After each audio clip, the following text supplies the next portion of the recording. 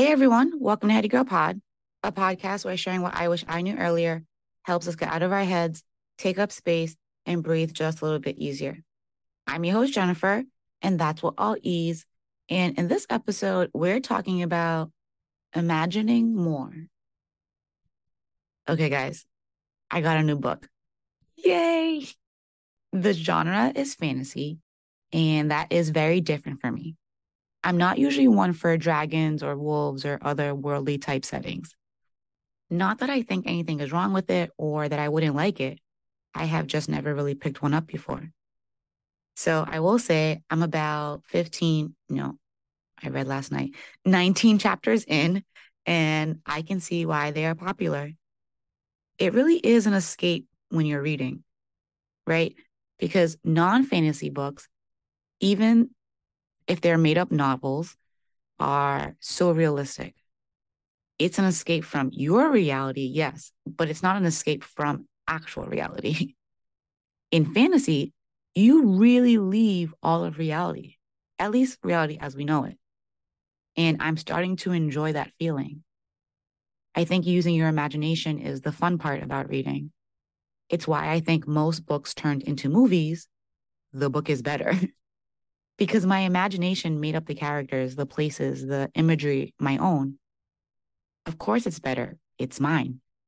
And if I end up seeing a movie before finding out it's a book, I honestly don't want to read the book after because now I have the faces of the characters in the movie in my head while I'm reading.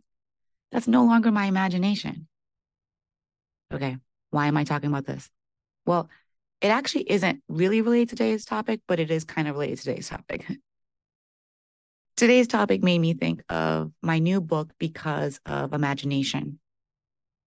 So I've been thinking about 2024. I must admit, I have a slight exciting curiosity about it. Not one I felt in a long while. Maybe because 2023 was so up and down, and this December looks the most different than any December, at least any adult December in my life. So honestly, all I can be is curious about next year. But the exciting part is, well, exciting. Because curiosity can be more scary than exciting most times. So I'll take the exciting over scary. One of the 2023 lessons I feel that has been shifting the most before going into this new year is having an abundance mindset. I don't know if I've talked about this before yet. This idea of scarcity mindset versus abundance mindsets. Not only did I have a friend who is really good at abundance mindsets kind of check me more often about it this year, I have just been more mindful of it, I would say. Like, I notice when my brain says, there isn't enough, go smaller. And then my brain goes, I think not. Or at least let's think about this a little bit differently. It's been nice though, this shift.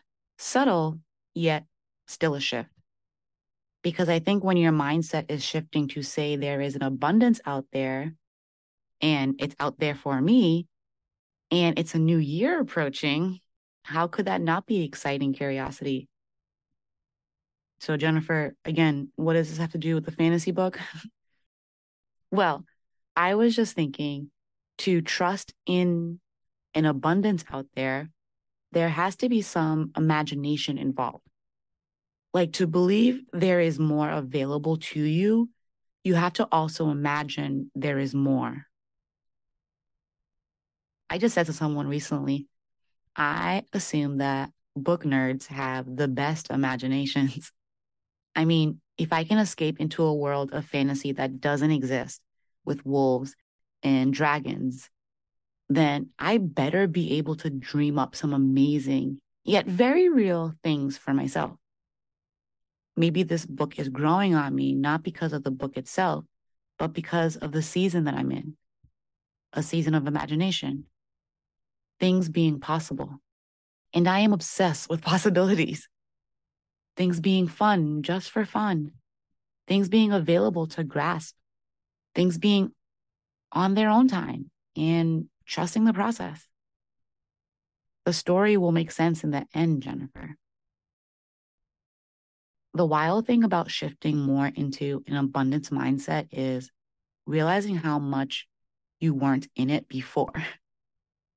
Like, don't get me wrong. I have been very fortunate with all that I have and all that I've experienced.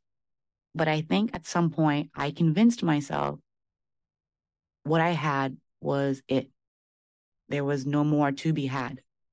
For whatever reason, I capped on what I could have. Opportunities, experiences, and people were now going to be scarce, and I should just be fortunate for my current fortunes. Maybe that realization was the start of the end. Feeling stuck makes sense if you don't think there's any more available for you to move forward towards.